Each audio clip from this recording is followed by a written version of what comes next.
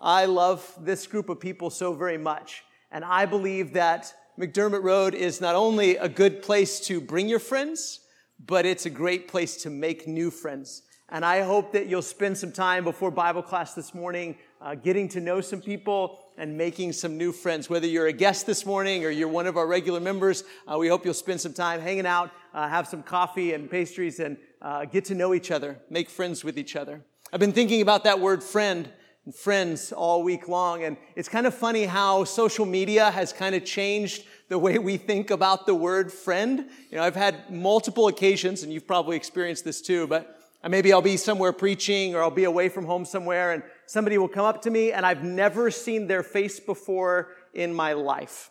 And they'll tell me their name and their name doesn't sound familiar to me at all. And then they'll say to me, actually, we are friends on Facebook. And I think, how is that even possible that you are introducing yourself to me as my friend, even though I've never met you before in my life? I remember my very first friend request, and it was way before Facebook. In fact, it wasn't even on a computer. I was at home with my dad. I was probably fourth grade. I was out in the garage working with my dad, and this other kid about my age rides up on his bicycle, and he stops in front of the garage, and he looks at me and he says, "Hi, my name is Josh. Do you want to be friends?" And for a second I thought, whoa, Josh, coming on a little strong there, buddy. I don't know. Like, he didn't say, "Hi, my name is Josh. What's your name?" He didn't say, "Hi, my name is Josh. Do you want to go ride bikes?" He just went straight for the friend request, right? He said, "You want to be friends?" Of course, I said, "Yeah, sure, I'll be friends." And we ended up having a great friendship. But I think we all realize that having a real friendship with a real person requires more than a friend request. Having a real friendship with a real person requires real effort. That it takes effort. It takes effort to be friends with someone.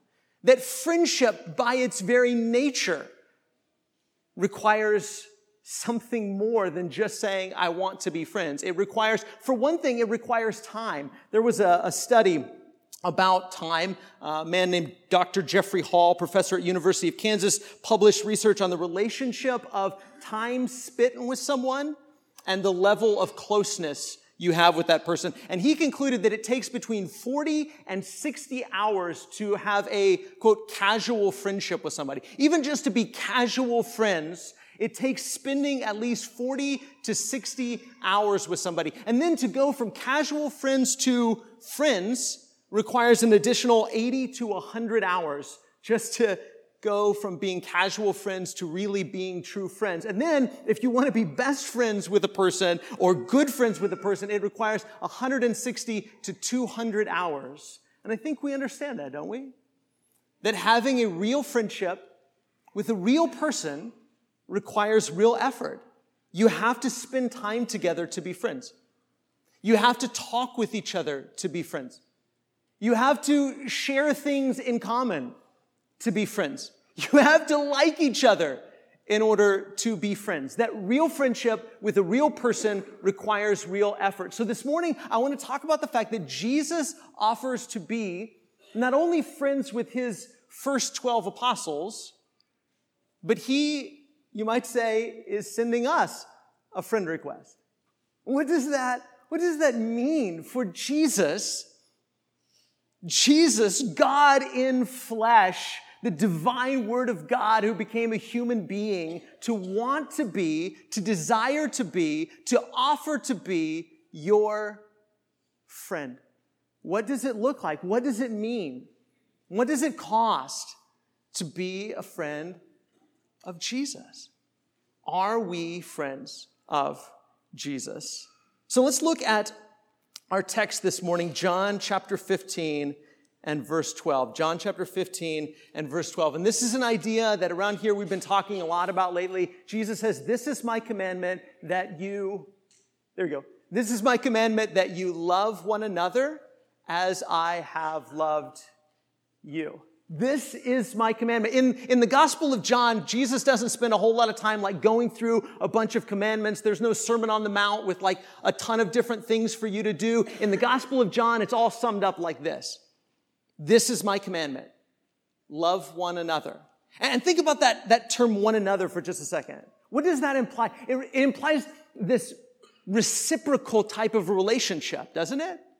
That the church isn't supposed to be made up of, the community of Jesus' followers is not supposed to be made up of one-sided relationships, but of reciprocal relationships where I love you, but you love me. I help you, but you help me, that we help each other and we love each other and we're both in it together. Now that doesn't mean that we withhold our love. Unless you're going to love me, I'm not going to love you. Unless you're going to scratch my back, I'm not going to That's not what it means.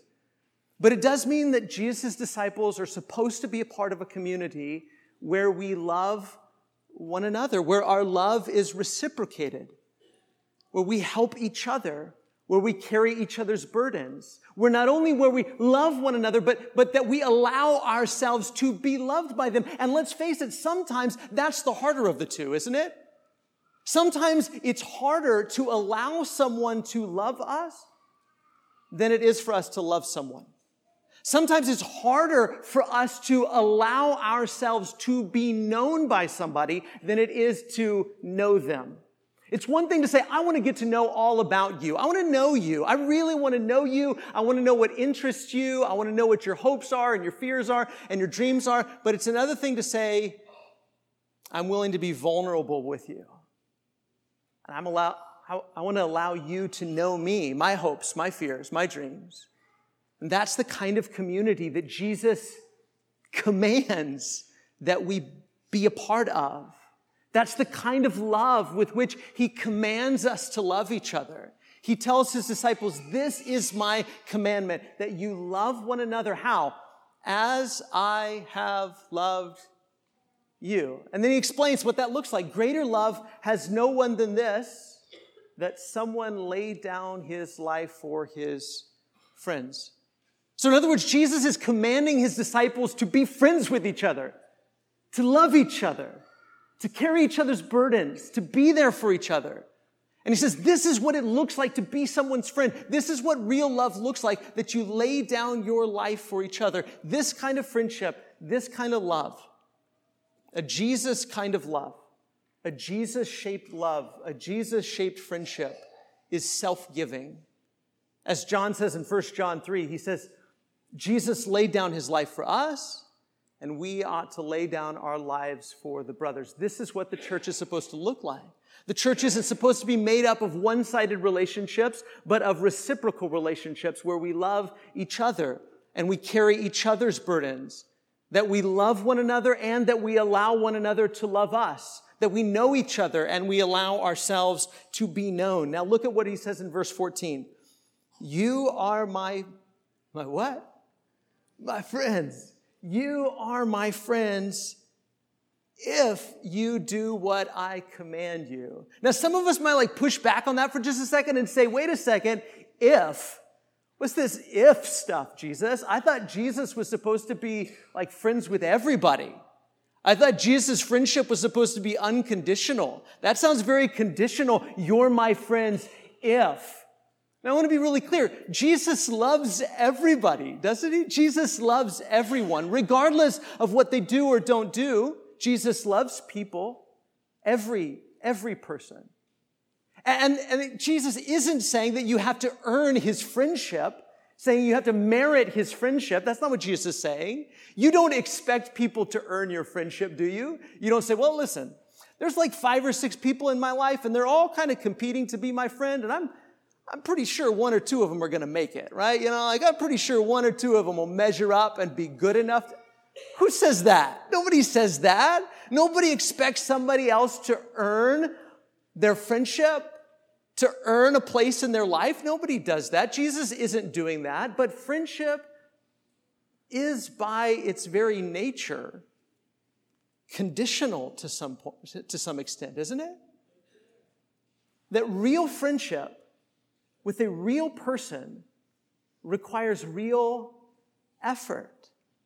And Jesus is a real person. This is how we know. This is one of the ways that we know that we're in a friendship with a real person and not an idea, not an idea of Jesus or a philosophy about Jesus or the character of Jesus. Surely nobody else is like me and you like binge watch an entire show on Netflix or something. But, if you've ever binge watched a show on Netflix, you kind of feel like you know the characters, right? You kind of feel like you know them. You kind of feel like you're friends, like, well, we could probably hang out, But in reality, you don't. They're not really your friends. In fact, they're not even real. They're just an idea. They're just a character. And sometimes I think we're that way about Jesus. And one of the ways we know that we're in a real friendship and not in a friendship with a character or an idea is that it actually requires something of us. It doesn't require anything of you to be friends with a character on TV. They never ask anything of you. They never call you up during the game and say, hey, listen, I know you're watching the game, but I really need somebody to help me move. They never call you up and say, hey, I know you're busy. I just need somebody to talk to. Because fake friendships, or friendships with ideas, friendships with philosophies, friendships with characters, they require nothing of you. But real friendships with real people require real effort. Jesus says, if you're my friends, you will do what I command you. That Jesus and a friendship with Jesus requires something of us. He gives us and he asks of us things. He gives us opportunities to prove our friendship with him. Now, you would never ask somebody to earn your friendship, but if you said about somebody, listen, he never wants to talk. Every time I call her up and I give her a call, I leave a voicemail, she never calls me back. Every time I text him, he never texts me back. Anytime I want to talk to somebody, they're never there to talk to. Anytime they want to talk to somebody else, it's never me they turn to. Anytime I need help, they always turn me down. They never help me. They never like me. They don't want to be around. They never want to talk to me. We're great friends. Right? You don't say that. Because friendship, by its very nature, is conditioned on certain things. And there are certain things about which we would all say, if you act this way, or you do this, or you live this way, or you're this kind of person, you're not really my friend. You're proving yourself not to be my friend. And Jesus says, if you're my friend, you'll keep my commandments. You'll do what I command you. Now, in context, what's his commandment? What's he commanding us to do? Love one another. This. Involve yourself in this. Allow yourself to be loved by my people and love my people. What is it that he told Peter? He said, do you love me? If you love me, you'll feed my sheep. You'll take care of my sheep. And he says the same thing to us. If you love me, this is how you prove your love for me. This is how you prove your friendship. This is the evidence that you're my friends, that you love each other. Look at verse 15. No longer do I call you servants. It isn't that Jesus is just you don't call your friend up and say, hey, I need you and I need your truck over at my house right now. Don't ask why. Just come over here. You don't do that. You don't command your friends like that. If somebody's your friend, you let them in on why. You say, this is what I'm doing. This is what I'm hoping to do. This is what I want to accomplish. Here's my plans. Here's my dreams. Here's what's coming in the future. Here's what I want to accomplish. And here's why I want to partner with you. And Jesus says, no longer do I call you servants. For the servant doesn't know what his master's doing, but I have called you friends. Why? Because all that I have heard from my Father, I've made known to you. It isn't that Jesus just shows up and say, here's a list of things to do. Jesus says to his disciples for years, come and see. Come and hang out with me. Come and have a relationship with me. Come and be my friends. And now I'm opening the doors to you and I'm telling you what's going on. And the Spirit of truth is going to come and he's going to reveal these things to you. And you know what I'm doing. You know what I'm trying to accomplish.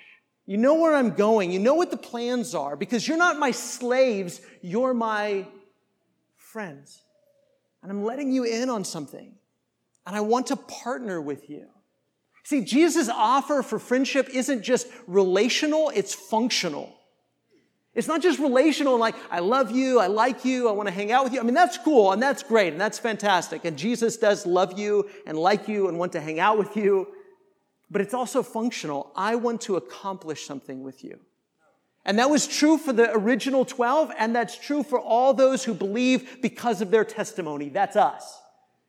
And now Jesus makes this offer, this request to be his friends, not to just command us, hey, go do this stuff, but I want to partner with you. I want to go with you. I want to walk with you. I want to be in you and you're in me and the Father's in me and the Father's in you and the Spirit's in you and the Spirit's in me. I want to be connected and I want to bear fruit together. Look at what he says.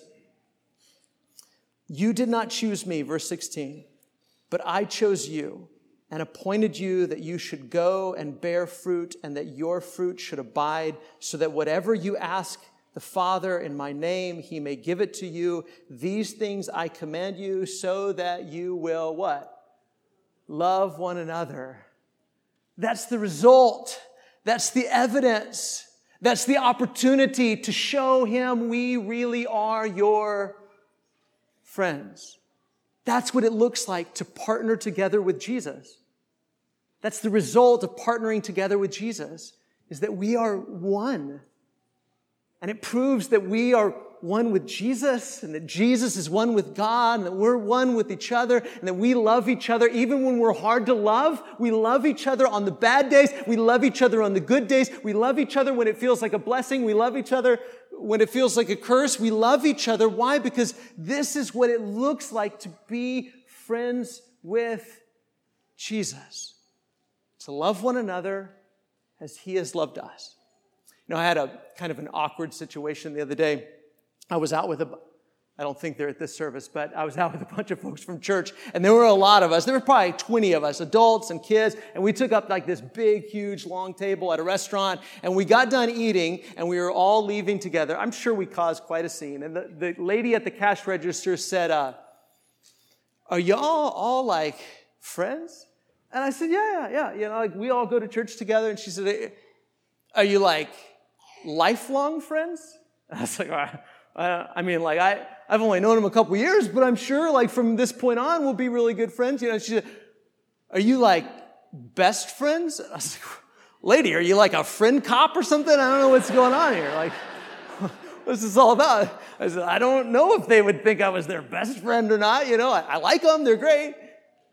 But sometimes we need somebody to call us out a little bit, don't we? Are you being a friend? Are y'all friends? Are y'all good friends? Are y'all lifelong friends?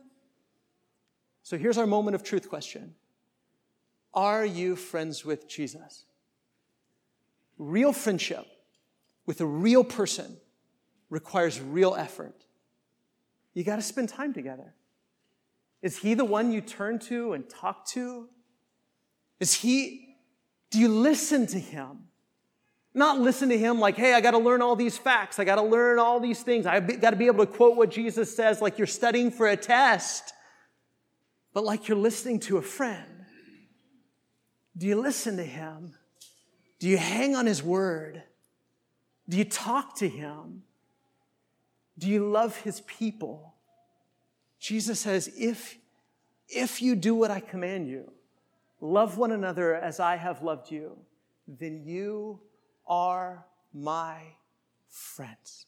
What a tremendous offer that is. To truly be a friend with the Son of God. To partner with him.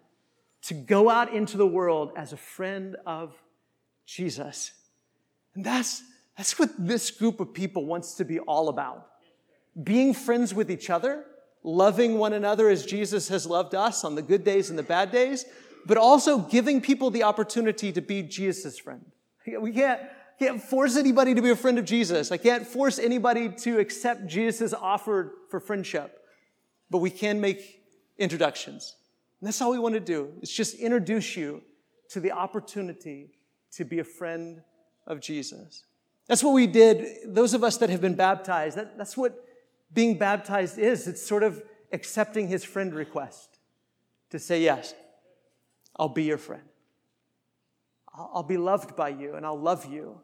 I'll listen to you, and I'll speak to you, and I'll walk with you, and I'll partner with you, and I'll be a part of what you're trying to do and accomplish in the world. I'll help bring about good fruit in your name, and I will be your friend. But every day, we have to recommit to being a friend of Jesus. And remember that real friendship with a real person requires real effort. And so maybe we can help introduce you to Jesus. Or maybe we can pray with you or encourage you. Maybe you're ready to become a follower of Jesus and be baptized into him. But if we can help you in any way, let us be your friend today. Come forward as we stand and sing this song.